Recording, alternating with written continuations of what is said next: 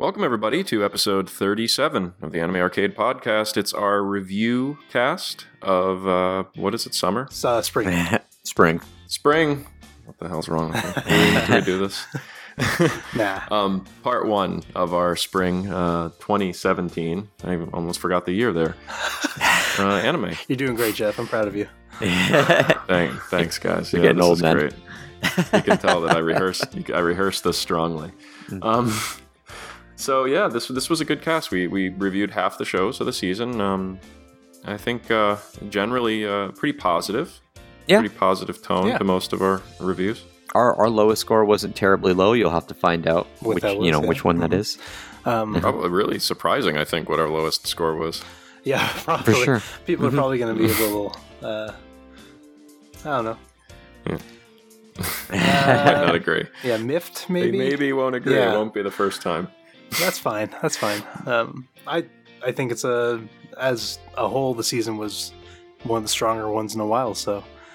Yeah, and we expected it to be, so I think hopefully the following season continues to get better. Summer's coming right up. We're starting to watch some of our shows, but sit tight and get some of our reviews for the spring, because this was a strong season, I think. Expect spoilers. It's a review cast. Enjoy, guys. Thanks. Enjoy. See you soon.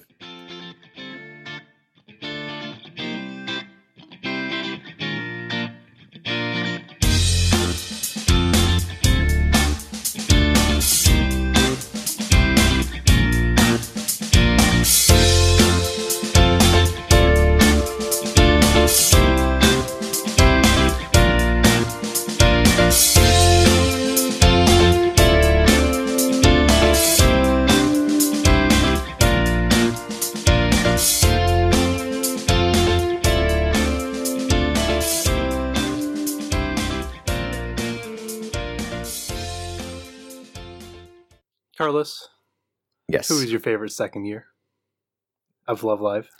Well, there's really Abuse. only one answer, and that's Umi Sonoda. So, Okay, that's weird. why is that? It's, Wow, I can't even believe that the answer isn't Honoka to that question. That it's very strange she's because clearly the best girl. I was under the impression that Kotori was the right answer, so. Vitag's gonna kill all of us. He's gonna kill both of you. I mean, it's Kotori and Honoka. I think Kotori is probably the 8th best girl, right in front of Ellie. Oh, okay. okay. You know what? I'm gonna start was saying nice it that way too. podcasting with you people. I actually love the way you say it though, because like I can't, like, after watching all the Nico Namas and like getting really invested into the idol I guess culture of Muse and Love Live and Aquas and all that stuff, I can't call them like worse girls. It's just like, yeah, I like the way you say it. Like, yeah, she's the 9th best girl. Yeah. Like Hanayo is the 9th best girl. It's like, it's a nicer way of saying she's last. Yeah, because they're all good girls. They're just not the best girl. Yeah, some of them are a little weaker than others. All of them are weaker than Nico. Okay. This conversation's obviously going nowhere good. I know. You sound really listeners good, have man. heard Did you this. get a new mic or something? Who, me? Yeah.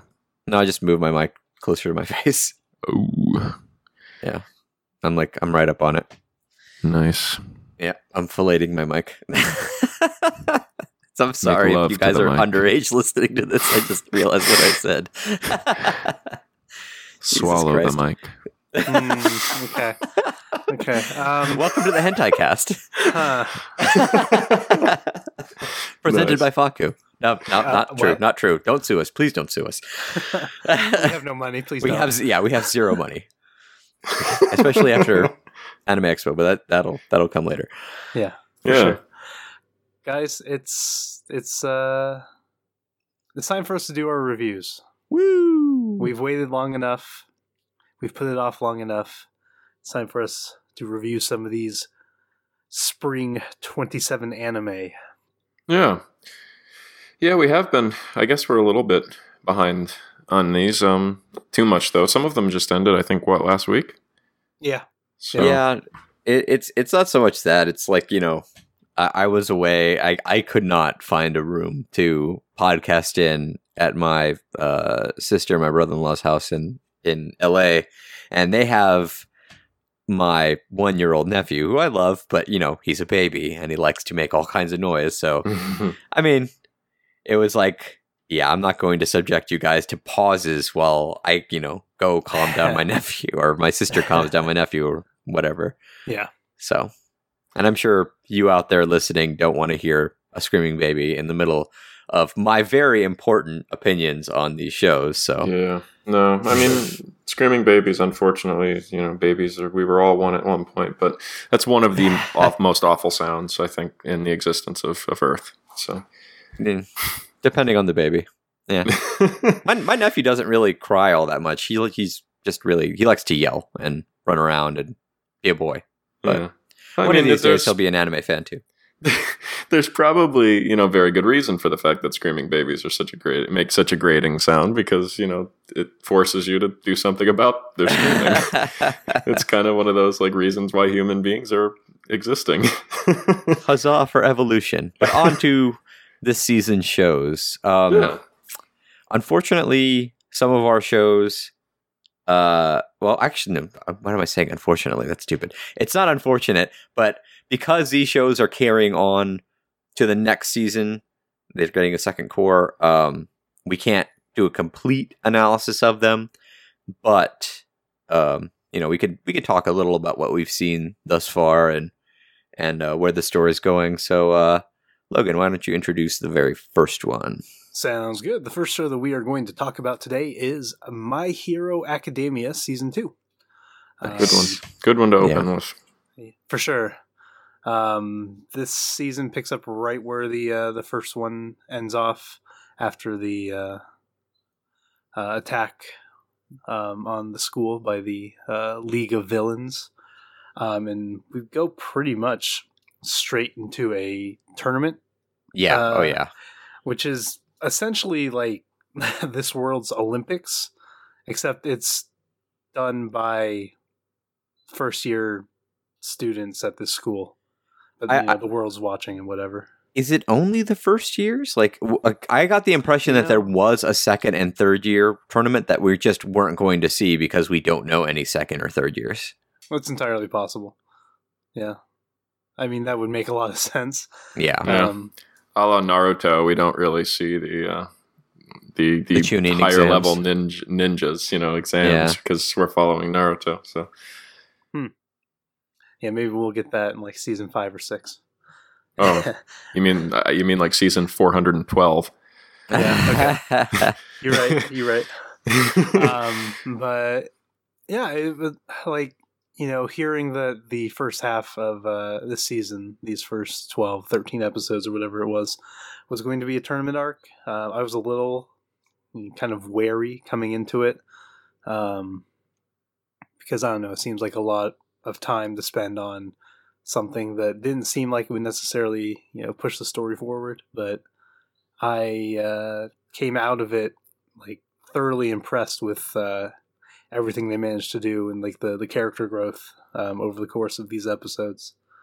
Yeah, no, it's been a fantastic arc. It just really wrapped up, and we're going into the second core, and I was really blown away with how much I enjoyed some characters I didn't really like at the beginning. Right. Yeah, they really expand, I think, on a couple characters that, you know, it really adds a lot to the show. I think some of the characters they built a nice little backstory up for, and you know, the cast is growing, and clearly this is a show that has the potential to keep going and only get better from here, I think. For sure, for sure. I think I was the most impressed by Todoroki's growth, and I think as of the tournament arc, he's probably my favorite male character in the show. Okay. I think I love there was a line where Izuku, he explains that he probably should be the main character of this show. And I kind of, you know, I liked that line because it was it's true. I mean, he is kind of your prototypical main character for a superhero show. He seems to have it all going. So I thought that was a pretty neat line and a good description for him. Yeah, it was cool just to kind of see, how like the first part of the tournament arc was like there was a race, and then there was like a team thing that kind of determined who was going to be in the main tournament aspect of this festival that they're doing. And each of the fights in this festival, the one-on-one fights, like there's some like really good growth. Like Uraraka's fight against Bakugo. That was a good one. Yeah. Yeah. That was outstanding. And Uraraka, 100% best girl. Yeah, 100%. No question.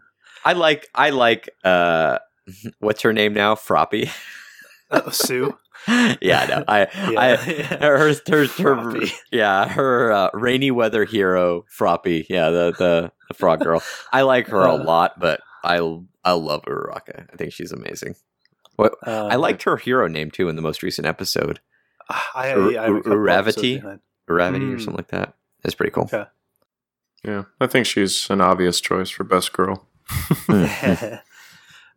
There were a couple characters that I was kind of hoping they would kind of dive a little bit more into in this arc, but like I felt really bad for what's her face, like the second strongest girl in the class, or the strongest girl in the class. The only other person who was sent to the academy on recommendation, like there was Todoroki and there was her. It's Yaoyorozu. Oh, Yaoyorozu. Yeah, there you Yaoyorozu. go. That's the girl who can create like weapons and anything. Stuff. Yeah. I just felt so bad for her in her fight and how things kind of went for her. I don't want to spoil anything. I think what happened in her fight will be like a character building thing later on for her. I think that's what they're building towards. I'm hoping, at least. For sure. Yeah, just disappointing. So what do you guys think about this show as far as some of the things aside from the story and the arc? Do you think that it's continued to keep the animation's continued strong, the sound, the voice acting, you've been pretty impressed with that throughout the second season? I definitely have, yeah. Yeah. There are definitely like peaks for the show's animation. Yeah. And, if there are peaks, then there have to be valleys. But it's not like it dips down into bad. It just goes back down to its normal, I'm pretty impressed with where they go. Right. I think from what I've seen, it's remained pretty consistent, which for a show like this, that's what you really can ask for. And like you said, there's been points where they clearly want to spend a little more time on making the animation really good. But as long as there's not that moment where you're like, "Oy, what happened to the budget in this episode?" Which I haven't had that moment yet. So, the moment, the fight between Midoriya and Todoroki. Mm-hmm. God damn, that was really amazing. Good. The animation in the end of that fight was really something else. Pretty stunning. But like we said, we can't rate this show yet. It's not finished yet. Halfway done. So just keep watching, and if you're wondering if you should watch it, you absolutely should, because let's not cop out. I think we can give it it's not an official rating, but where would you guys put this? Let's not give it an official iChan rating. Let's just do a whatever regular generic 5 out of 5. As it stands right now, if it had finished in the spring season, it would probably be my number 2 show of that season. And we'll get to my number 1 show later. But nice. 4.5 probably, if I were to give it a rating just on the first half, but we'll see how the second half goes. Mm-hmm. I'd probably have given the original show or the original season like a 4. But yeah, the second season I'd probably say 4.5 because it really spiked in terms of quality. I think it's worthy of a 4.5. It's one of those. It's one of those shows that doesn't come along very often, and it's definitely worthy of a score like that. Mm-hmm. The dub is also very good if people care about that kind of thing. Of course, they care. It's just me. It's just me that cares. I was interested. I was enjoying it, and then Funimation's website's like, you can only watch the first 3 episodes despite having a year-long premium membership. Yep, and I'm like, huh. All right, well, guess I'm going to Crunchyroll to watch the sub. Yep. But let's go ahead and move on. Enough gushing about that show. This next one is yours, Carlos. Is anyone else on it? Just out of curiosity, are either of you guys watching this one as well? No. I want to, but I refuse to watch censored anime, and unfortunately, I'm not really going to look elsewhere for it. So I'll just wait. Touche. Yeah. All right. Well, the next one is Seven Mortal Sins, and this is one of my shows from the last season's draft. It follows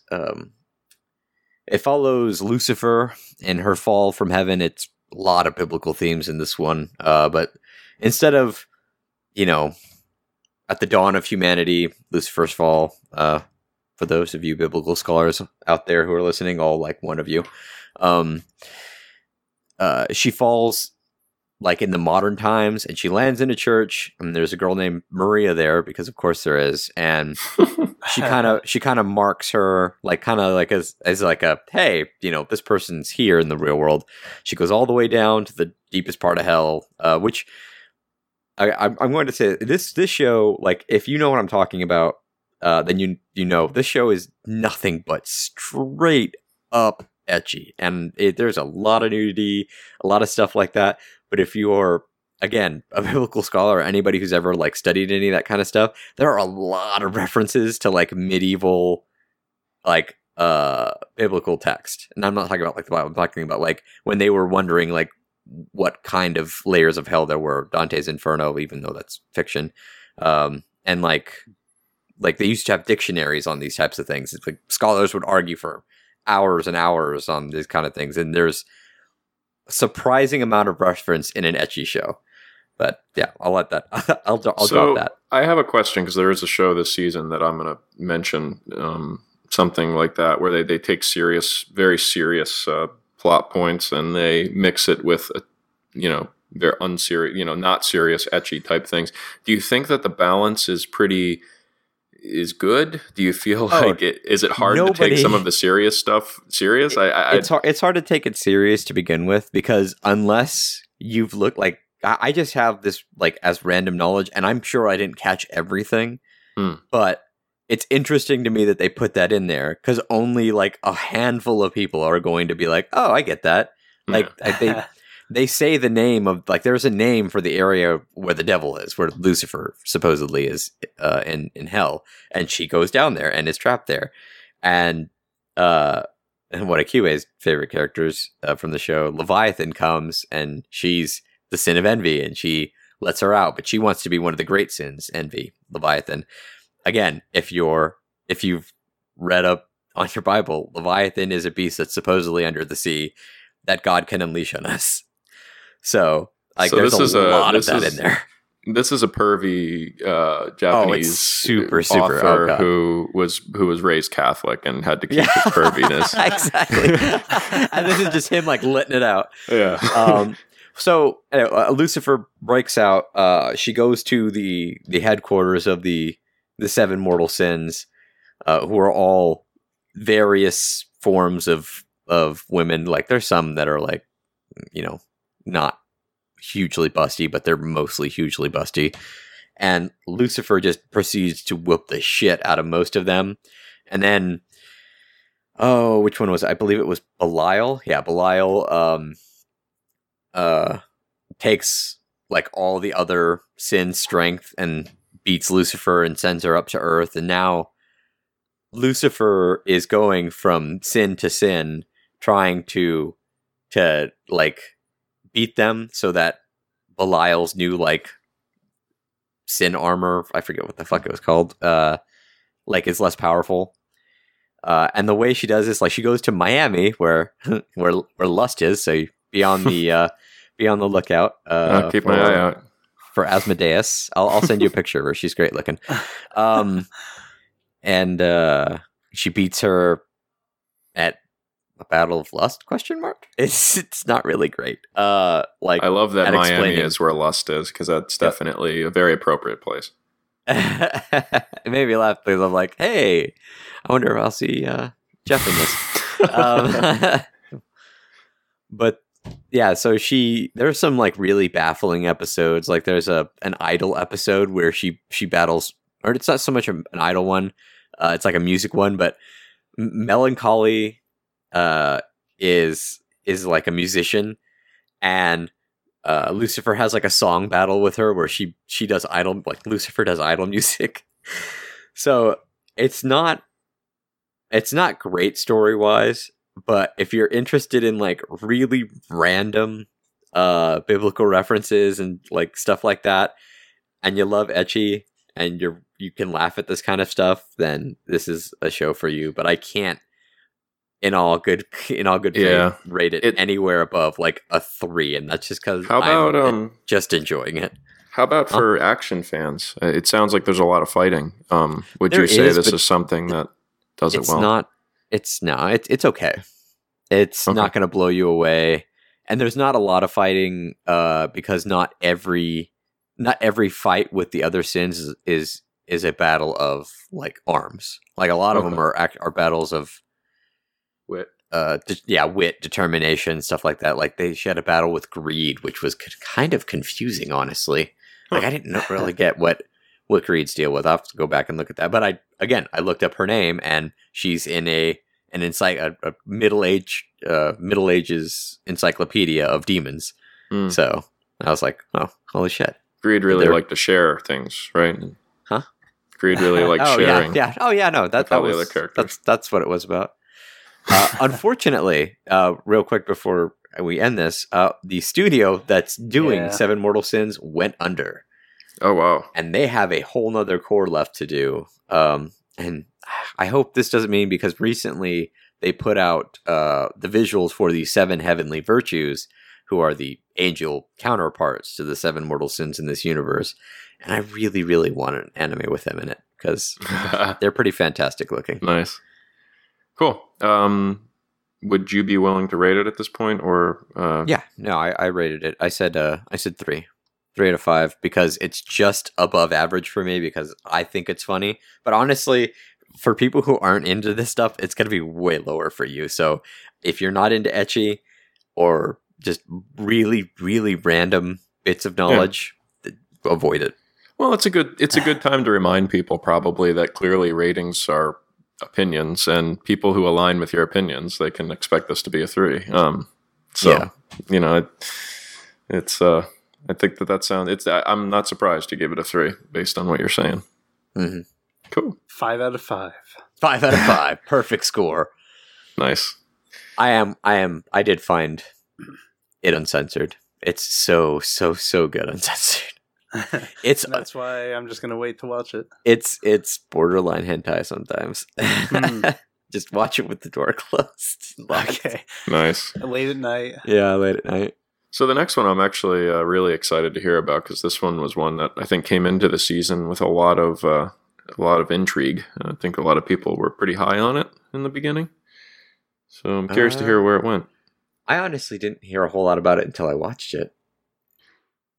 It was one of the higher rated Crunchyroll shows, as far as popularity goes anyway. I remember looking at the list, and it was one of the top couple rows, which surprised me, at least in the beginning of the season.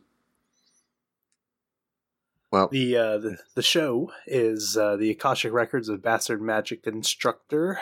It's a mouthful. Which is, quite the name.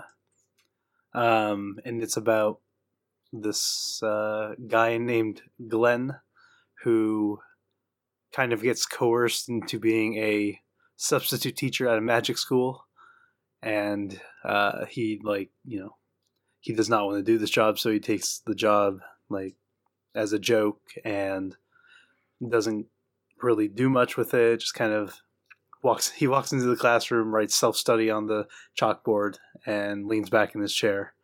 But some of the students, Sistine, and I can't remember her name now. Rumia, but Rumia doesn't really take offense to it. She's just Sistine is definitely the one that takes offense to it, and challenges him to a duel, which she beats him handily at. And then, they just kind of, over the course of the next few episodes, he kind of builds bonds with the students and stuff, and they have like a competition. And, he believes in them, so of course they're going to do well. It's what do you call it? It's not that it's just a magic school. Like, this is the magic school for this country. So that's why a lot of the students are incensed that he refuses to do anything. And what a lot of them don't know, and spoilers, you're listening to a review cast, spoilers, is he's an ex, special forces magic guy who's, jaded because he's seen so much, blood and stuff like that. Yeah. And as a kid, he grew up with the idea of the mage for justice, and, that kind of slowly but surely was torn away. So after being like a hikikomori for a year, he's now a magic instructor. And yeah, like Logan said, he builds up this bond, but like it's interesting to see because they're at, like I said, the magic school, but the way he teaches is like not out of the textbook. Contrary to the normal accepted methods of teaching magic. Mm-hmm, mm-hmm. But he's got all this knowledge because he had to figure it out as like a special forces guy. Like, rather than being in a big group of mages in the military or like a group of researchers, he had to, fight rogue mages by himself. And it's an interesting concept. And I really like the show. And surprising to me, I'm not usually big into Cinderace, but I love Sistine. Yeah. But this show really could have done with a longer season. Or with back in the 90s when shows would get, holy crap runs because they knew that they were going to keep going. Like 52 episodes. Yeah, exactly. And this show mentions, he calls himself Great Teacher Glenn Raiders every now and again. And it's like, all right, you're clearly taking inspiration from Great Teacher Onizuka. Right. And it takes inspiration in the fact that there are arcs of the show, but because it's a 12 episode show, the arcs are at best 3 episodes. So you're pretty sure that any conflict that comes up is going to be done in 3, which kind of takes away from the severity of a lot of stuff, even though it does get pretty intense. It does, yeah. But when you know something's going to end, it's kind of like meh. I still really enjoyed the show. But I wish it was a lot longer than it was. Yeah, it definitely could have used some fleshing out, some more time to kind of tell its story. But it was, it was enjoyable for a show that I had zero expectations for going in. And, it's a magical school show, which, I don't know, hasn't had a great track record with me. I came out of it, happy that I had watched it. So yeah, nice. Well, can't ask for much more than that. Nope. Nice, guys. If I were to give it a score, and I am, I would give it probably a 3 out of 5. I'm right there with you. 3 out of 5. I enjoyed it, but all the little negatives took away from what I probably would have given a 3.5. Yeah. Mm-hmm. So above average. Mm-hmm. Just above. Any clever things that Aichan had to go through for that 3 out of 5? The time has passed, guys. All right, Attack on Titan season 2. No. Yeah, I can't think of stuff on the fly like that. Attack on Titan season 2. This was a show that I think a lot of people were. I think it's an understatement to say a lot of people have been anticipating this show, and now with season 2 in the books, it's. I feel very similar to how I felt about Attack on Titan at the end of season 1. season 2 had a very similar kind of arc for me as far as the way I felt about it. I started out in the first few episodes really hyped on it. And as the show went on, it grinded and grinded and grinded to the point where I got to the end and I was like, all right, I mean, I'm interested, but what the hell's going on here? Like, where is this story trying to go? And I felt like the pacing ended up very similar to a lot. And that was one of the main issues with Attack on Titan season 1. And did you guys watch this? No. No. I'm waiting for the dub to finish up. Season 1, a lot of people's main issue with that show was the pacing. The story is there. It's solid. And I'll get more into that in a minute. But this show you'll go entire episodes without anything happening. And I think it's a real shame with a show with such a high intensity story to have not even just 1, but 2 episodes, 3 episodes where you're waiting for something of impact to happen. And just nothing happens, and I've it's also one of those shows to me that, some authors are really, really good. I think J.J. Abrams is probably a good example of this with Lost, which has been running in my house for the past month now, and finally I not have to listen to it anymore. Some authors are really good at creating mystery, and there's that moment in a show where the mystery is just so palpable and it's so interesting and you want to know so much what's going to happen in the answer, and you hype it up so much in your head that there's no way the answer is going to be satisfying. Have you ever had a show like that? I feel like Attack on Titan is definitely that show in regards to anime. You ever watch Heroes? I started. I didn't get more than a couple episodes in though. That was one for me where I hyped it up in my head and it did not pay off. Yeah, and that's where a lot of the interest came with season 2. They built more mystery, and to be honest with you, a couple of the mysteries are just like they're not mysteries. I mean, they're really heavily telegraphing what's going on here, like where the Titans come from. I think we're getting to a point where that's pretty obvious what the answer to that is, but there's still a lot of mystery there, but they didn't really answer any of it. They kind of did by making it very obvious without answering it. And the ones that they did answer in season 2 were just stupid. I mean, we had about halfway through the season, one of the big mysteries of what Colossal Titan and the Armored Titan are. Mm-hmm. And it was one of the most not rewarding reveals I think I've ever seen in a show. It was awful. It was pathetic. It was really stupid. And I don't know. I feel like I'm being really down on the show because I did enjoy it. It was a show I was excited to see every new episode come up just because I do like the animation's good. I still am invested in the characters. I want to see what happens, but I'm getting less and less intrigued about it. Yeah, I'm getting less and less excited. I think the pacing was really just unfortunate. It didn't really it was messy. It didn't seem like it had the second season after the first few episodes didn't seem like it really had a direction. It was just like, oh, let's ride around and see what's going on.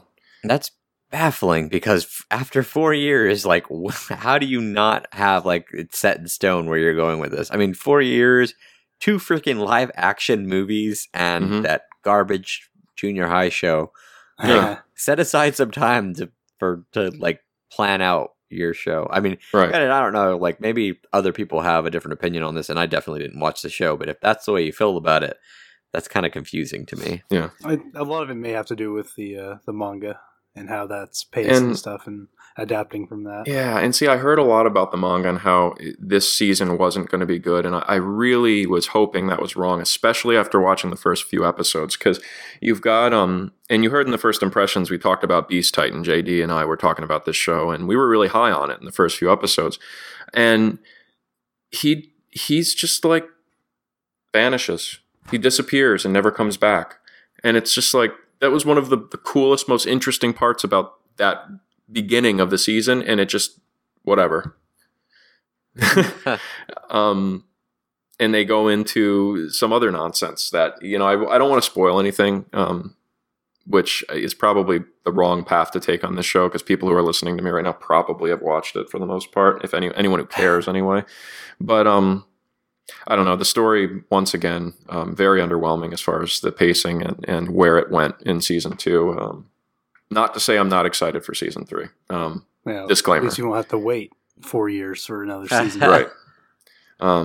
I'm definitely eager to see what happens. There is enough mystery there that I want to see the answer, but I have to say I don't have a lot of faith in the author right now based on some of the questions he has answered. So animation stayed good. The music and the sound stayed good. Characters, Aaron's still really obnoxious. Mikasa's still really awesome. A couple of what is it, Levi? He was not really in it. I know he was a fan favorite for a lot of the female audience. So season 2 of Attack on Titan, I really 2.5. Oof. Oh, wow. Brutal. And that's average. I would say average. Yeah, lowest of the season thus far. Yeah, I might be getting harsh on it, but I imagine you're going to get much more harsh on another show coming up either today or tomorrow, or today or in the next one. Is it in the next one? Okay. Next time on Anime Arcade. Yeah. Something to whet the appetite. I look forward to watching it, and when I do, we can chat about stuff. Yeah, Aichan, she uses her maneuver gear and unfortunately misses a tree and smashes into the following tree and breaks her nose. For 2.5 hearts out of 5. She's got to see Aaron's dad to get it fixed. Okay, well, that's unfortunate. Let's move on to the next one, which I think we've all seen. This was one of my top picks for the during the draft episode, and that is Eromanga Sensei, which is the spiritual successor to Orimo. Orimo, done by the same and written by the same author as Orimo, and kind of has a similar, very similar story. Feel, very similar art style. This is definitely a show that's eliciting strong opinions from people on both sides of the aisle, I think. Mm-hmm. I really, kind of had no expectations going in other than people saying that, it was a good manga or whatever it's based off of, light novel. But because I've seen half of Orimo, so I don't know, exactly where that story goes. So I didn't have the tainted opinion maybe that some people have from what I've gathered about how that show ends. But I found this show to be a lot of fun to watch, and it looked fantastic. So I don't know, as people who have watched Orimo, what do you guys think of it? This is a show that does the cliche stereotypes of anime as good as any show out there. It knows what it is, and it goes for it, and it does it really well, in my opinion. I enjoyed it. I mean, I'm not ashamed to say that I enjoyed Eromanga Sensei. It's cute. It's got really, stereotypical characters. You've got your tsundere. I don't think there's a yandere in the show. So I'm surprised. No. I don't know. Muramasa maybe at times. It's a harem. It's got all of the stereotypes I think that you'd expect from an anime like this, but it does them really well, and it's fun. It's fun to watch, and the characters have that lovable quality that we know and love about anime females in a show like this. Yeah, like the characters are kind of, they fit kind of tropish molds, I guess. Mm-hmm. But yeah, they are really well done. Like Elf, she is the tsundere, but she doesn't realize she's the tsundere. Right. And I love that moment where he points it out to her and she realizes it. There's just tons of great moments in this show. What about you, Carlos? I love the show. I mean, I'm one of those people. I've seen Oreimo. I hated the ending, but I mean that didn't color my opinion on what this was going to be. I love the fact that the story revolved around writers, and I love the fact that they dove into that all the time. Like the Elf Yamada,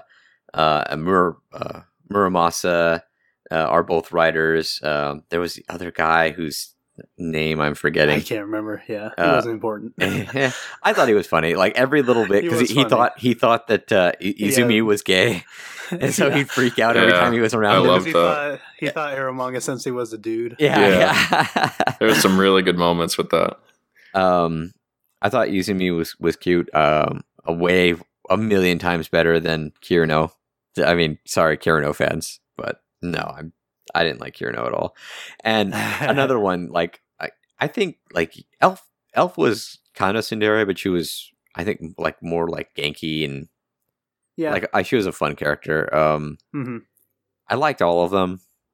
So yeah, like you said, it's just there's a ton of just like really fun parts in the show, like I guess spoilers and cover your children's ears. When Megami essentially says she likes dicks, I fucking lost it. Great. What do you call it? Because I guess she wants to look cool in front of Izumi. She has no experience with relationships or anything, but she pretends that she does. I don't think there was a show this season that made me laugh more than this show. Just because some of the stuff was so ridiculous. Not enough Tomoe, in my opinion. Best girl. I liked Elf. Oh my Elf God, was my favorite. Elf was really, really clear good. Best girl on this show. For those who watched Oreimo and went down with the SS Kuroneko, you'll be pleased with a little cameo that takes place in this show. The SS Kuroneko. I'm right there on board with you. The ship. Yep. I'm there. I'm right there with you.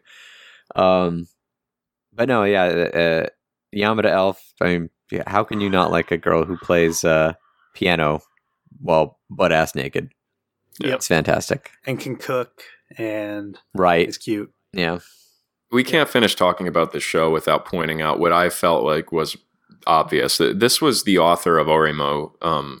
Really just, he was pushing the whole siscon thing in a way that he knew he could, and they couldn't tell him he couldn't do it anymore. I mean, it was clear from the start what he was doing with the show, and he went for it and he kept going. And, good for him, that he knows what he likes. So I honestly like to imagine him sitting at his computer and just like finishing up the with a screen, like one screen is just nothing but like hate comments for Oreimo, and as he's typing and he finishes up Eromanga Sensei, he's like, and fuck you, done, sending this to the editor. It's his big middle finger to all the people who gave him a shit about Oreimo. I guess we should point out that the I don't know, I won't say the main difference, but the difference between the relationship between the main girl and the main guy is that in this one they aren't blood related. Yeah, they're just related by marriage. Maybe I don't know, and barely, because I mean, slight spoilers, but they talk about first episode stuff. Right? Yeah, they talk about that. Their parents were just married, like just married when there was an accident, so they're pretty much strangers. Yeah. Well, and that's like a huge part of the story of the show is him getting her to open up to him, right? As a brother, and maybe more potentially down the line. Mm-hmm. But I really enjoyed the looks we get into about what maybe light novel authors go through, the creative process. Who knows how realistic it actually is, but it was fun. Interesting seeing. I loved watching this in another show we're going to talk about in this cast. Two main characters who were authors. And it was interesting to see the different kind of takes that they had on those characters. Clearly very different tones for those shows. And I liked watching the two shows back to back and kind of seeing the way that those plot points went. What's his name here? Izumi. Izumi. Yeah, Masamune. He was an author that actually the author in another show, which you'll get to know what we're going to talk about later, was like, I don't want to be that kind of author. Yeah. I thought that was pretty funny. Yeah. Good show. I had a lot of fun with it. I'm going to say that Ai-chan kept finding herself in lewd positions as Sagari drew. Oh God, poor Ai-chan. Her image, yeah, and but she escaped from the room with 4 out of 5 hearts. Oh, good. Sagari, send those over, please. I want to see. Yeah. We need to commission lewd Ai-chan art. Oh God. I feel like I'm Ai-chan's dad. I shouldn't be saying this. We're all fathers of Ai-chan. We shouldn't be putting our poor little girl in this position. What do you guys give the show? I agree. I was thinking like maybe higher, but honestly, I'd want another season. Yeah, sure. 4 out of 5 seems pretty fair for this show and for what I enjoyed. I feel like 4 is. I think I'd say 3.5. I think 4 is a little high for me on this show. I enjoyed it, but I think 3.5 is more in my wheelhouse. We will we'll round up to a 4. Makes it as a group 4 out of 5. Yeah, perfect. Ai-chan, I got to think of something clever here. Ai-chan gets stuck in. All right, forget it. Can't think of anything. It's hard on the fly. We need comedy classes. Yeah, exactly. Yeah, please make us funny. Okay, Carlos, this next one's yours. Did no one else watch this one either? No, I just never got around to it. All right, this is Grimoire of Zero. It's a fantasy show which follows Yohei, who is a beast fallen, which is a race of anthropomorphic animal people. They were all originally like warriors that were created by witches like years and years and years ago. But because like they bred into humanity, like now regular humans have the potential to have beast fallen children, and he's the product of 2 humans who happen to have him. He's he looks like a saber-toothed tiger. He runs into a witch in the woods who's hunting him because witches in this day and age are hunted because there's like a big war going on between regular people, the church, the state, and the witches. And beast fallen heads are prized in witch rituals to make them stronger. So he's constantly hunting witches as a job, and he's being hunted by witches. So it's kind of like a back and forth. And when he's being hunted, he runs into a witch named Zero, who's oblivious to the outside world because she spent pretty much her whole life in a cave. But she was left there by kind of like her benefactor, whose name is 13. And so she comes out and she's looking for her book. She made a book called the Grimoire of Zero, which has all this magical potential and for whatever reason the ability to destroy the world. Yeah, whatever. But she enters into a contract with Yohei. He'll protect her, and when she's done on her journey finding this book, she'll turn him into a human, like a regular human being. They have their misadventures, like stumble into the rebel witch faction, and they even pick up a member of they're called I just lost it. They're like the Brotherhood of Zero or something like that, because apparently whoever has the Grimoire of Zero has been giving magic, because I guess it's kind of like it made me think of Full Metal Alchemist. You know how Ed can do summoning circles without having to draw them. Mm-hmm. Mm-hmm. It's essentially like that, where if you have the magic of Zero, you can cast spells without drawing a summoning circle. Cool. And so they all have these like little chokers with like a ruby in the center that's like you're part of the Brotherhood or whatever. And they find one, and as they're traveling along the countryside, they find 13. I don't want to go too far into it because there are some serious spoiler. There's like you delve into serious spoiler territory. But it gets really interesting with who the guy is who has the book, and there's a sorcerer of the state who's working on behalf of the state to wipe out all the rogue witches and all that stuff, and Zero is just trying to like understand the outside world while Yohei's trying to keep her alive. It was an interesting dynamic between the two, as he's kind of like they're not really interested in each other in that way, like in like a romantic way. So it's more like kind of like the last show, well, except minus the romance, like an older brother looking out for his younger sibling as he takes her around the world. But she is surprisingly smart in some areas, like wise beyond her years in terms of magic and relationships, or not like what do you call it? Like people's reaction to witches. She's surprisingly knowledgeable about that kind of stuff. So it's an interesting world. It's an interesting fantasy because like it's a straight fantasy. So I would recommend people watch it for that. But honestly, the ending is a little convoluted when you find out who exactly it was stole the Grimoire of Zero. But I'm still hopeful that there are more seasons to come because it ends on and they went off and had more adventures kind of thing. I guess that's kind of a spoiler because there are some points where you're like, maybe they'll die. The spoilers, they don't. So yeah, I don't want to go on too far, like, because you guys haven't seen it.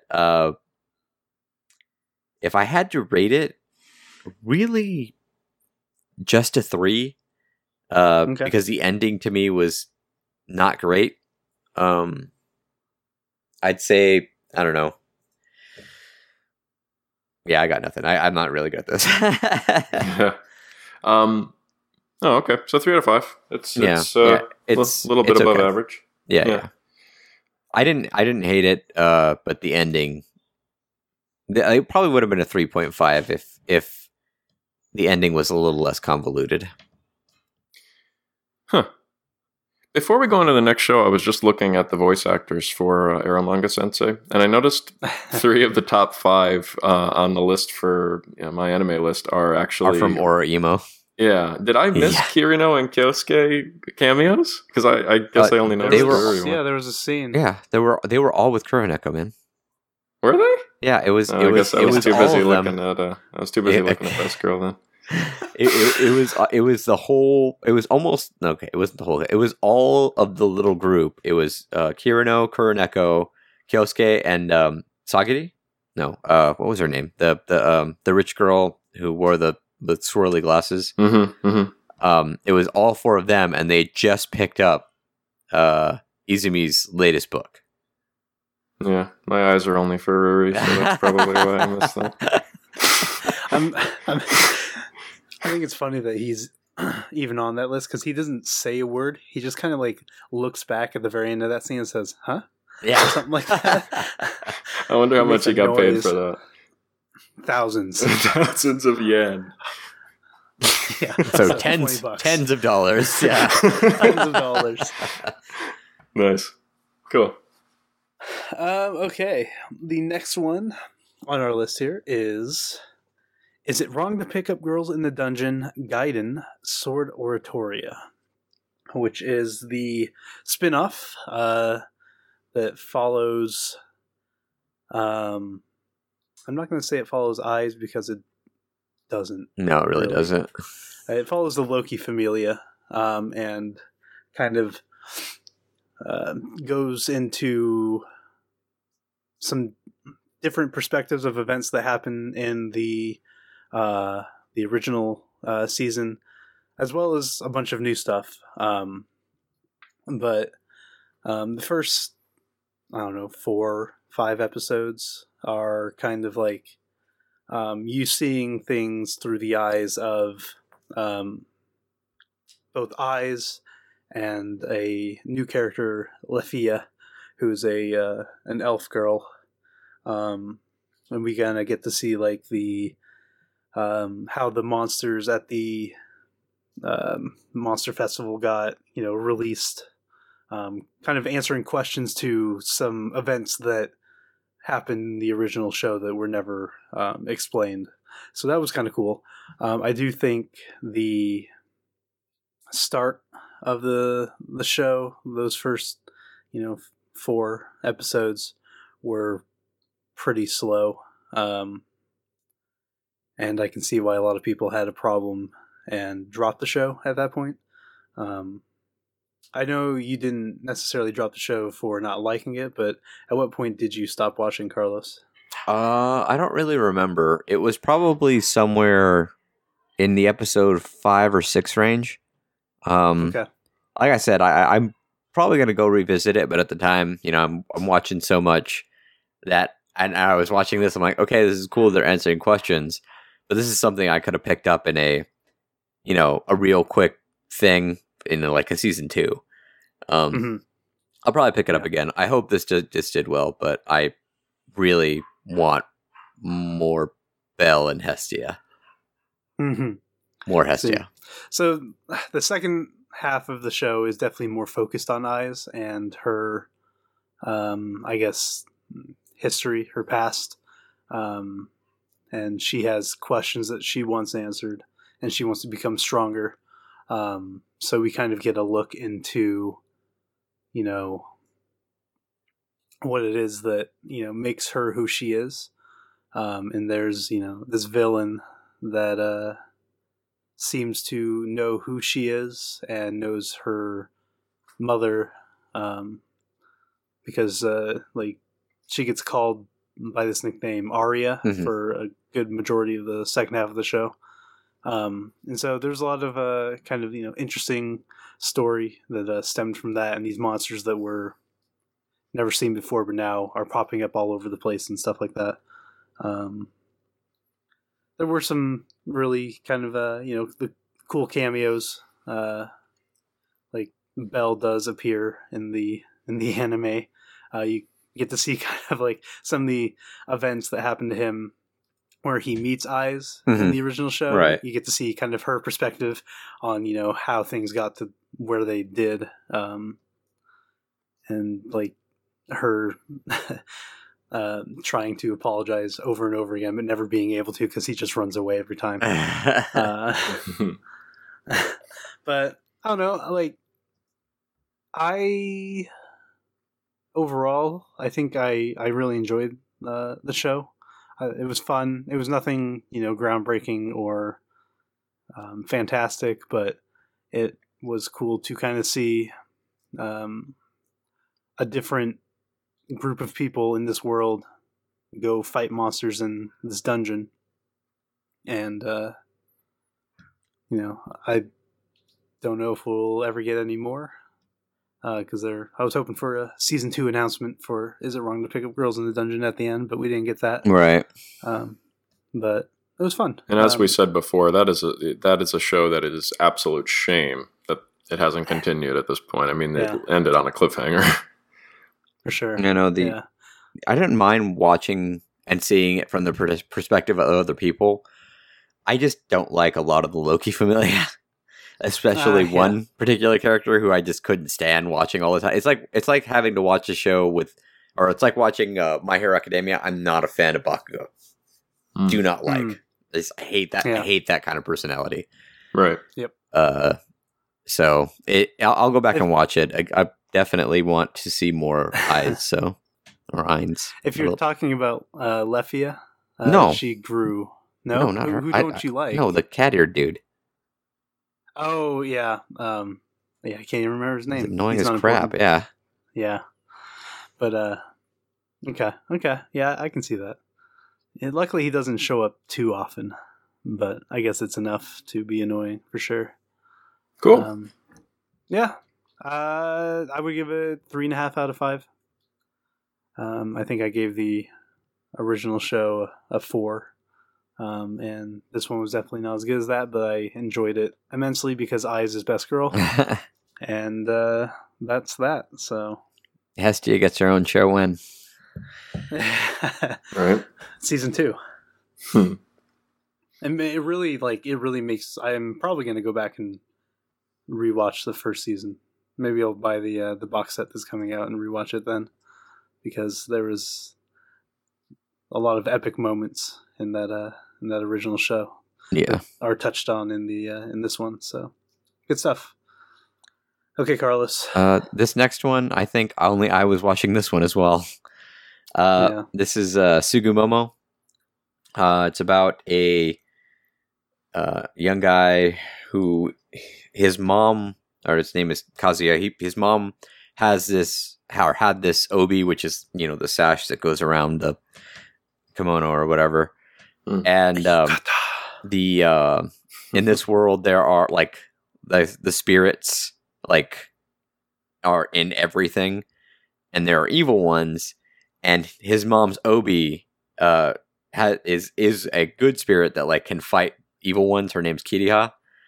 And yeah, and so they fight as a team to rid the world of these evil spirits.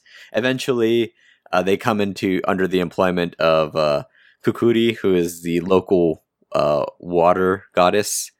But Kukuri like uses all of her energy fighting them to, you know, make them become her like cleanser people. So she becomes a lolly. And she has a like this ogress, like an oni that works for her and all this stuff. It's a lot of the show is how do you say this? It takes, I guess, and the way Spango might say it, our local guy from the UK, or local Brit, it takes the piss out of itself. It doesn't take itself seriously. Every episode's like a goof on something. Not every episode, like towards the end, there's like a little serious arc. But like there's an episode about dating sims where this guy, he really wants to get with Kazuya's childhood friend Chisato, and a game like with an evil spirit in it like allows him to make the whole school like a dating sim, and so Kazuya's got to play through a dating sim to get his best friend away from this creep dude, and at the end he has to go the NTR route to steal her away from him. And then at the very end, they're like one of the kids who helps him out. It's like the little nerd kid. What's the NTR route? I'm sorry to stop you there. Essentially stealing someone else's loved one, like the cheating route. Oh, okay. It's usually not my favorite route in visual novels. Yeah, I can see or that. an eroge. But well, speaking of that, eventually in that same episode, the little nerd boy who helps Kazuya out, like looks at the game. He's like, "Oh, this is the 18+ version," and so like there's him and like Kazuya and Chisato are sitting in the hospital, and Chisato starts getting pretty lewd. So it's like that, like it'll make ridiculous jokes about like anime and Japanese culture and stuff like that, and it's very episodic and incredibly ecchi. Just about every episode has a major ecchi part. Like there is an episode called "Naked in a Futon," and don't sleep on that title because they're not fucking kidding. That's funny. That's really funny. They have a really good conversation in the futon, but they're naked the whole time. Overall, I was surprised at, like, I mean, obviously I already love ecchi and comedy and stuff like this, but it made me laugh way more than I thought it was going to. The OP reminds me of 90s anime, and so does the art in like one fashion or another.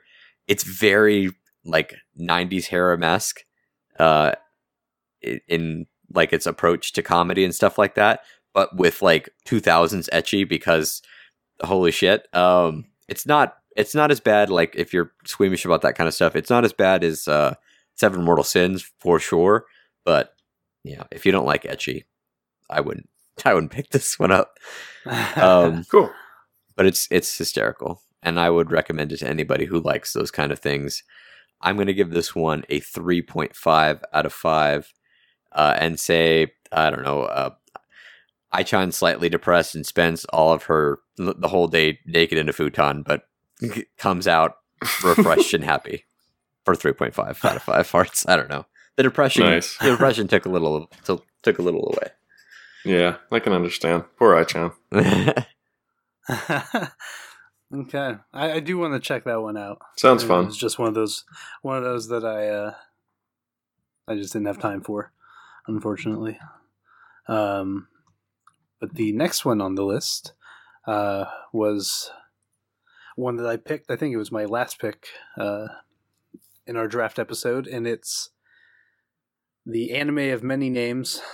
It goes by What Do You Do at the End of the World? Are You Busy? Will You Save Us? Suka Suka is another one. World End is the one that I use because it's short and it gets the point across. And it's about a world where humanity is extinct because 500 years ago they essentially destroyed the Earth by unleashing these beasts onto the planet.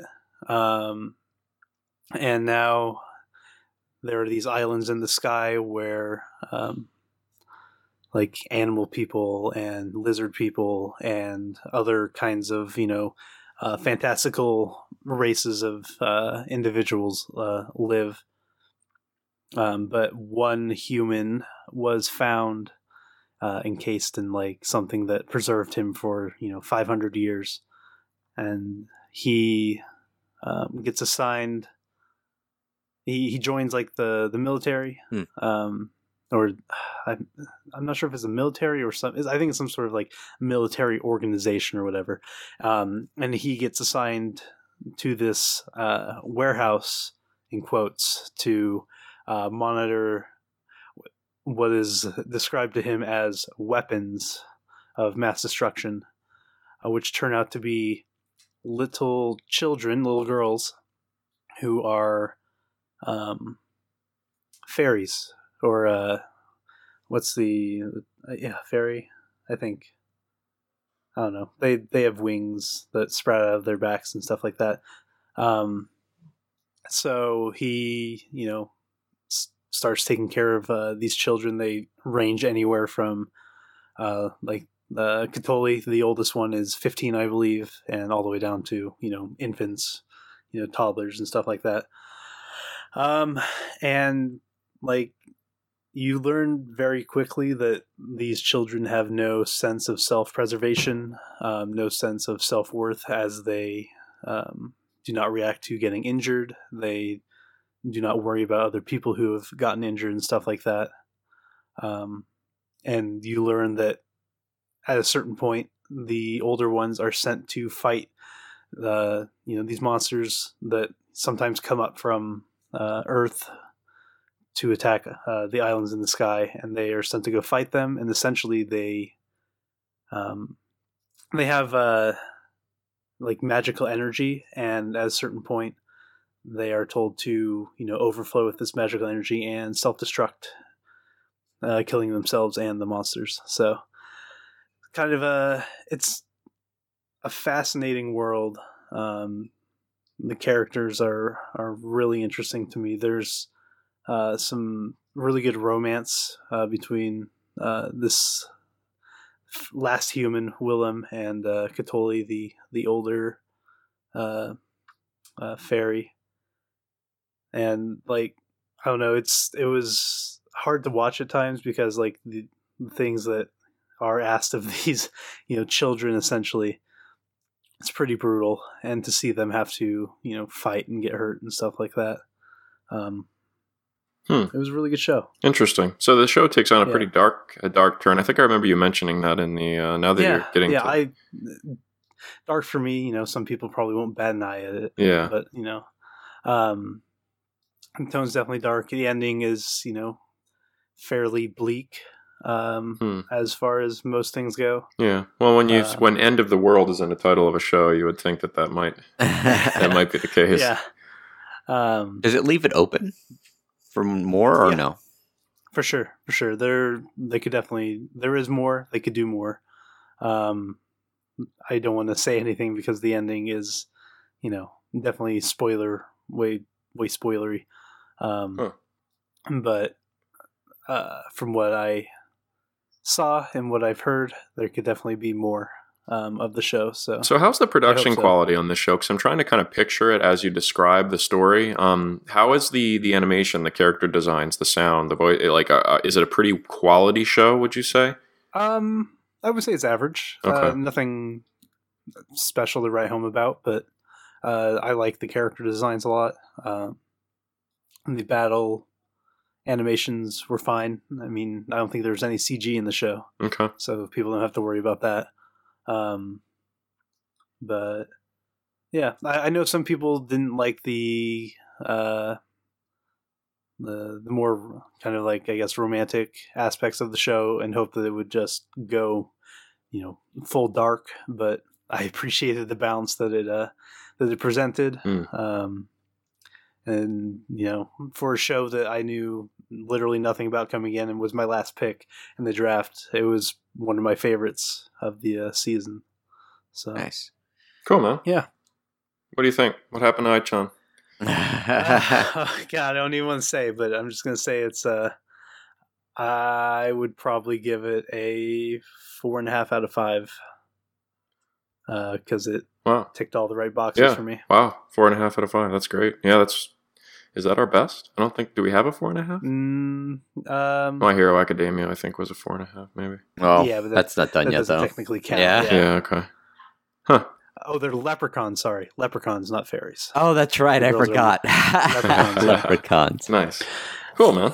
And there's a whole backstory with them and everything. There's a lot to the story that I just don't want to spoil for various reasons. But people should give it a look if they haven't. I hope it continues. Yeah, that sounds like a good one. Mm-hmm.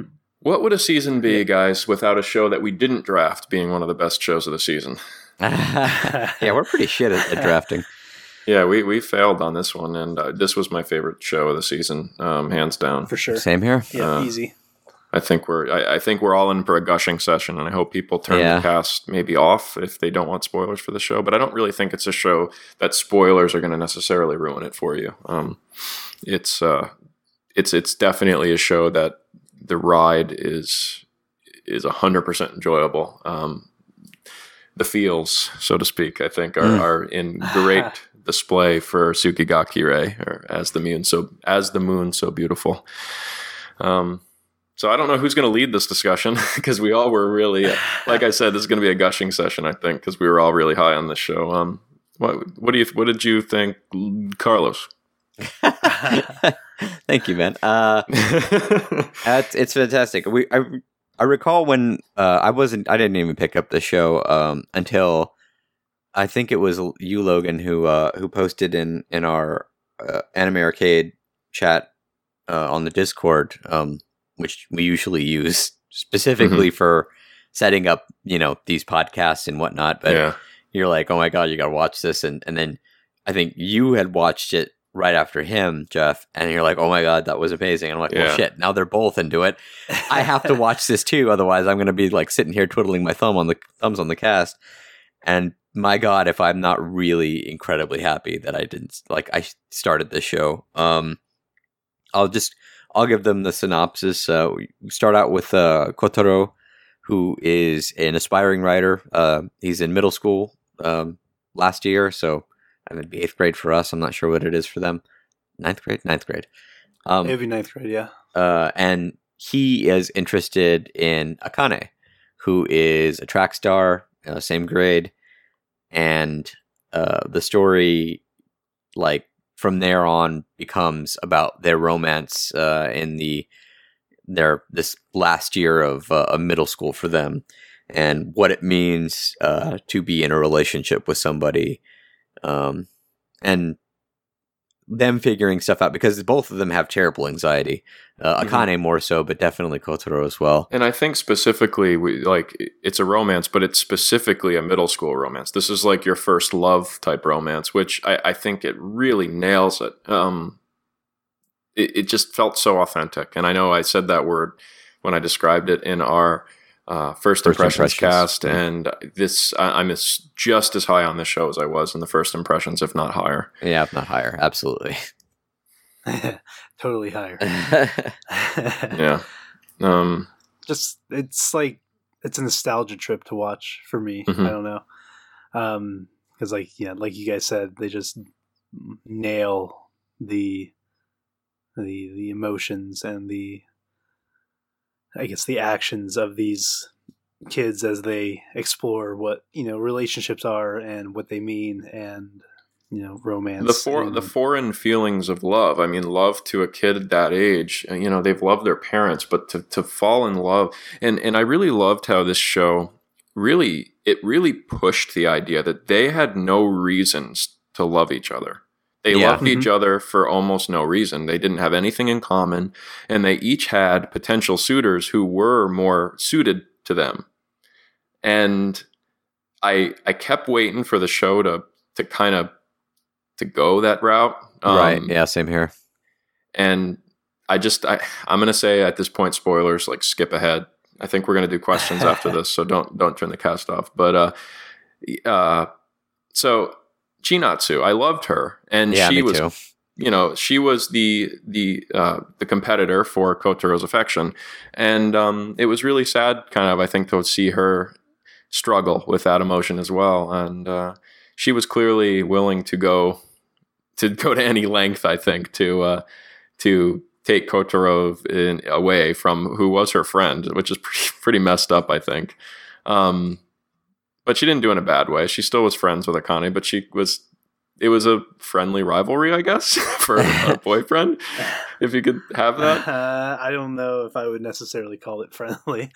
Because they remained friends, and she told her everything she was doing, and even like the last time, she's like, "Yeah, I confessed to him," and he said he turned me down. I enjoyed the dynamic, though, like you said, that they gave us that thought that, like, well, clearly the people they have more in common with, they're going to gravitate towards once their relationship hits rocky shores, as it were. But, it was surprising that they were able to depict them working it out well enough. Yeah. That was the thing, I think, that really, it was an interesting point that they made on love in general, because we don't understand what love is. Love is a weird thing. And most of the time, people fall in love for absolutely no reason. It just kind of happens. You get together, and you might have things in common, you might not. They say opposites attract, but they also say people who have a lot in common are attracted. So, like, there's no rhyme or reason. There isn't any rhyme or reason, and I love how this show kind of pushed that narrative. And it was beautiful. It really was. The author really nailed it on the head. The writing in every episode, I think, really was stellar. The animation as well was incredible. They did use CG, but they used it in a way I thought it was really fantastic. The CG was just for background characters, just to show crowds, and it was never intrusive or like took my attention away from what Akane and Kotaro were doing. There were a couple times where the CG characters were in the foreground that I felt that I noticed it. It didn't look bad, but that was the only time that I ever even noticed there was CG. A couple times when he was running through the streets of some busy, marketplace or something, and I noticed a CG face, because clearly CG faces have a lot less detail and they just look different. Right. But that's it. I mean, I wouldn't say it was jarring. I just noticed it. I loved the little skits they did at the end of the credits. Yeah. I hope people like stayed to watch some of those, because there were some like different little relationships between the side characters. Specifically, I loved Roman and the teacher. That's my one complaint about the story. I want to know if Roman got with the teacher. Seriously, man. I don't even think he was aware that she was into him. Yeah. Best I don't know. Best wingman of the season, no doubt, was Roman, I think. I don't know. He kind of screwed Azumi a couple times, Kotaro. The whole phone thing when they were on their trip. Oh, yeah, I guess. I don't think he intended that. And I think he made up for it later. I think he helped him out a little bit later. So this is your typical like hyper confident friend who clearly could probably do anything and get anyone back in school because he just probably just because he absolutely had no qualms about anything he did. You know, that's what it's all about in middle school. Whoever's the most confident is the most popular. So. Since we're talking spoilers, a few things that I, just absolutely love that the show did. First of all, they kiss 3 times. Yep. No anime does that ever. Right. So that was fantastic. They hug. I don't know if I've ever seen like a hug in anime. And then the epilogue completes the story in a way that, while I would have liked to have seen it animated, left me, ecstatic and, more than happy. Yeah, even kind of teary-eyed, actually. Yeah, to kind of see their journey after she moves away and how they, maintain the relationship through the ups and downs and stuff like that. So, I love that they did it in line messages. Oh, that was incredible. Because throughout the series, that's all they're doing is messaging each other with the Line app.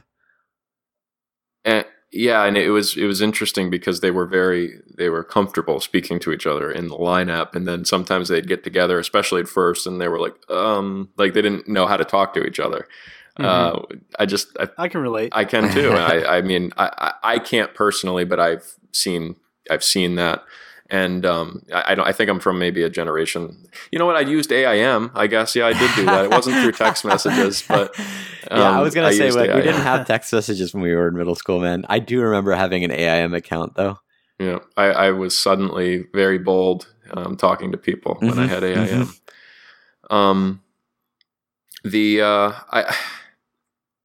I loved the ending, the credits. I like such a good use of credits. I loved how you could kind of see what stage of their life, because it goes through their life after the credits roll. Yeah, and you can see. I don't know if you guys noticed the title for the contact changed based on what their relationship had progressed to. Yeah, I loved that. Well, and based on their feeling towards each other, because a couple of them, like one of them was kind of negative because I guess they were having fighting, a spat. Right? Yeah. I loved it. What did she go to a mixer and he wasn't happy about that? Like for work or something like that. Yeah, I don't know. They were great. Mm-hmm. They were great. I love that there was that subtle jealousy too. That they had for sure. both of them got seriously jealous with each other at certain points, and I mean, that's a real thing, and you don't really see that emotion very often, I think, at least done well in romance stories. And I'm saying subtle jealousy, not like obviously you have the cheater or the girl pushes themselves on the guy and the other girl sees it, the girlfriend sees it sort of thing. But this was like literally they see their partner just kind of talking to another guy and they get, you see Kotaro get jealous about it, and it's like that's real, that happens, So I don't know, that I love just the subtlety of things, the way that nothing was overblown. They didn't really push anything on you too hard. Like I said, I felt authentic. Yep. Yeah, one of the most well told romance stories I think I've ever watched. So yep, for sure. And one of the only complaints I had about it was the OP. Like, I love OPs. This one was really good, but if you watch the OPs, they spoil the episode. Oh, really? Yeah, that like parts of the episode were in each OP. And I stopped doing it, so maybe they stopped doing that as well. But after a few episodes, I'm like, well, I guess I can't listen to the OP because then I have to watch what I'm going to watch anyway. It was something so funny in this OP, and I don't know if they're going to go back and fix it, but there was a scene in the OP that was a really low resolution video of like a human being doing that little dance that he does. Uh-huh. You know how he puts that costume on and he does the dance for the parade? Right. In the beginning OP, like in the beginning episodes, that was a video of a human being doing that. And it was a pretty poor quality one at that. And later episodes, they actually animated it. So you kind of saw where like they clearly they were putting some time into animating that scene to put it into they wanted that scene in the OP, but they hadn't animated it yet. So they just played a video of it. And I don't know if you go back and watch the OP in some of the earlier episodes, you'll see it. And I thought that was really interesting because I remember seeing it and thinking to myself, that looks like really bad. But I love the OP. The music was good. The OP in general was really well. The ED is really good too. Absolutely. Yeah, I love the ED. One of the few that I watched this season. And they finally animate the scene. And it was really neat. This was a show I had been itching, and I told you guys, I think, in the Anime Arcade, our admin chat, I was looking for a show like this, and it was perfect timing. I was looking for just a school slice of life romance show. I was just I wanted my taste of Japanese culture from anime that I hadn't gotten in a while, and this show came at the perfect time for me. So, well, what is it, guys? Give me your scores. I'm really torn because I want to give this a perfect score. I really do. I do too, but I hate getting perfect scores. Yeah, I'm racking my brain to say, thinking, is this perfect? Is this like? Then I'll say my piece first while you guys think about that. This show, I think, is easily in my top 10 now, and maybe even in my top 5. I don't think I can't think of a romance that was handled in a better way. I think that's the point. Left me as satisfied. Yeah. That's what we need to. I think we need to. If I put this in a category of romance anime, it is a 5 out of 5. Yeah, it stands alone. I mean, I have romance manga I like, but I mean, this is anime we're talking about, and it's a category all unto itself. So, I mean, it's like. It is what it is. I mean, we're looking at a romance anime. It's not for everybody. Not everyone loves romance anime, so there might be people out there rolling their eyes at the fact that we're toiling with a perfect score for this show. Mm-hmm. But for a group of people who especially Logan, loves romance. Mm-hmm. I love a good romance, and I don't mean that condescending, Logan, because obviously you love good romance too. But sure. I guess this is a 5 out of 5. Yeah, I guess at the end of the day, I have to ask myself, if I saw this on Right Stuff in a special edition, would I instantly pre-order it, even if it wasn't coming out for another year and a half? And the answer is absolutely, even if it was my last $100 and some odd to spend. So I'm sorry, guys. Like, to those of you out there who are like, you guys give high scores too easily, this one is one I will defend to the death. Like 5 out of 5. It's got to be in my top 10. Like I need to rearrange my anime to figure out where my top 10 are, but this is in it for sure. Yep, for sure. It's came out of nowhere. I think blew us away. What would you say? Like 5 out of 5. I'm debating saying that this is the best romance anime I've ever watched. Toradora, I think, was probably my previous best. And it's hard for me to put this above Toradora because Toradora is it's a longer show. And it's a different kind of show. It's a beautiful romance. So it's hard for me to say that this is better than that. It's up there with Toradora as far as quality romance. So if you like Toradora and you liked it for its romance, watch this show. I can't really think of what my favorite romance was before this one. I mean, I enjoyed certain romances, Snow White with the red hair. I actually really enjoyed My Love Story. I thought it was really nice. Yeah, I did too. And I think that I like that more as a friendship, just a relationship show. Not so much for its romance. I like the romance in My Love Story. I like that it kicked off at like episode 3. But yeah, I like this one. Whatever was at the top beforehand, probably if I really had to pick one, it was probably Snow White with the red hair.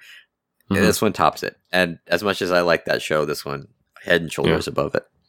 I think we're noticing too a trend with romance shows. I've been noticing lately where the trend used to be there's drama after drama after drama. Like there was always they'd fall in love, and you just know these people are going to fight, and they're going to break up, and they're going to date other people, and then they're going to get back together, and then they're going to fight again. And there's always some kind of drama like injected in there.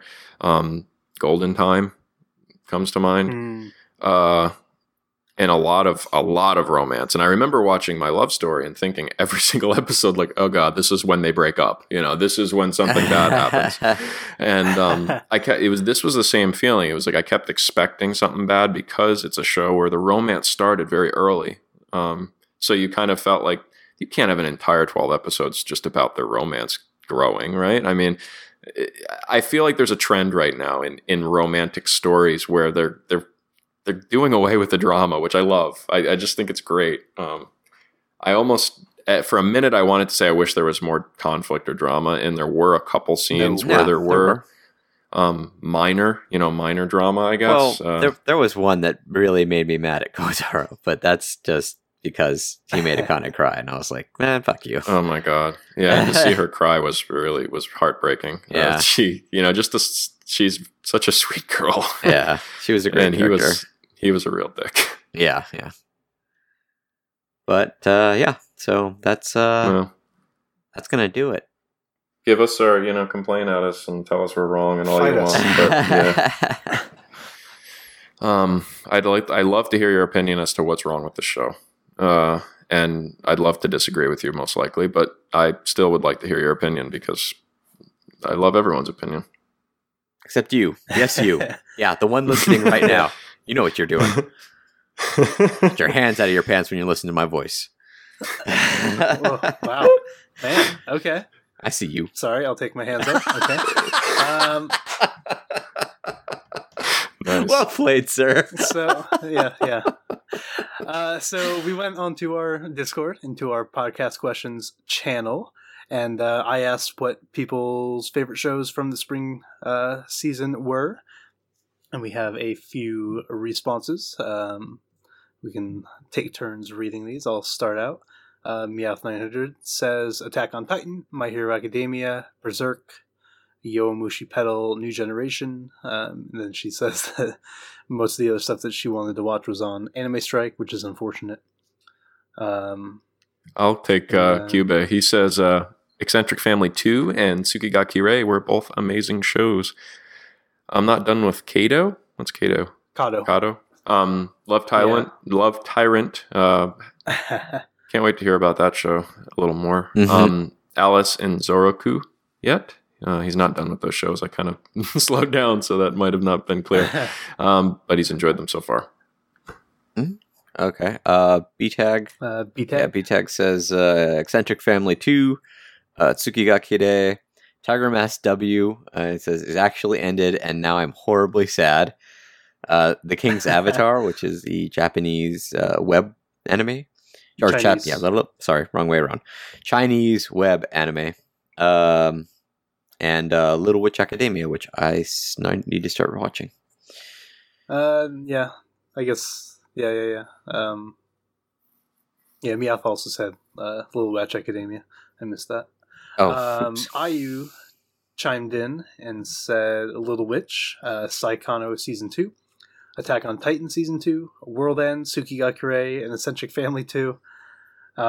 She's also really into a lot of the stuff that's continuing. My Hero Academia, Rage of Bahamut, Virgin Soul, Soccer Quest, Recreators.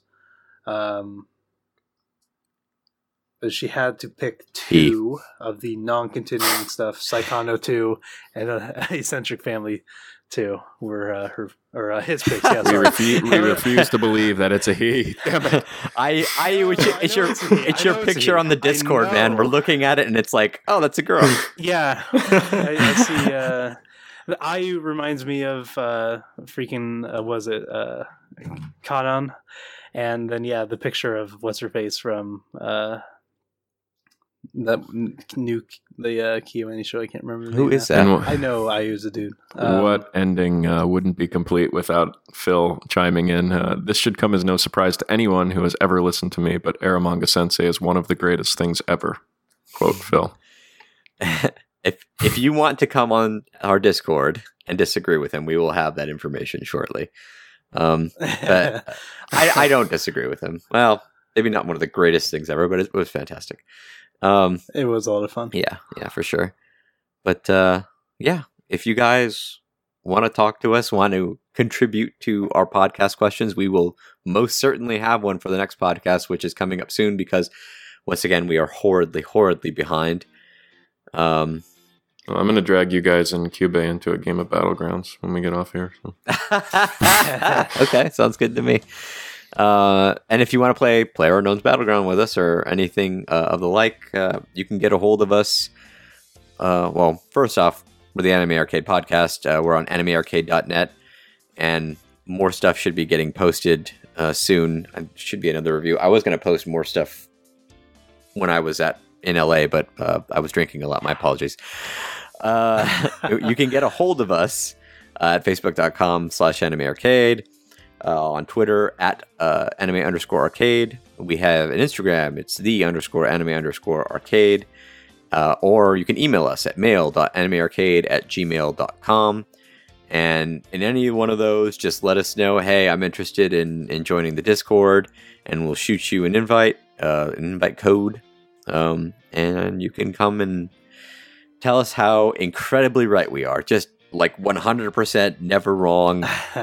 And yeah, also handsome despite the fact that you've never seen any of our faces. Except mine on a couple. If you follow our social media, I've been posting pictures of my bearded face. I think they've seen us. Didn't we post some Sakura stuff? Sakura-con stuff? Yeah, we that's right. Yeah. Okay. I mean, that's why I've been getting all this fan mail, I think, since you posted this stuff. Well, shit, where's all my fan mail? Are you hoarding it? Yeah.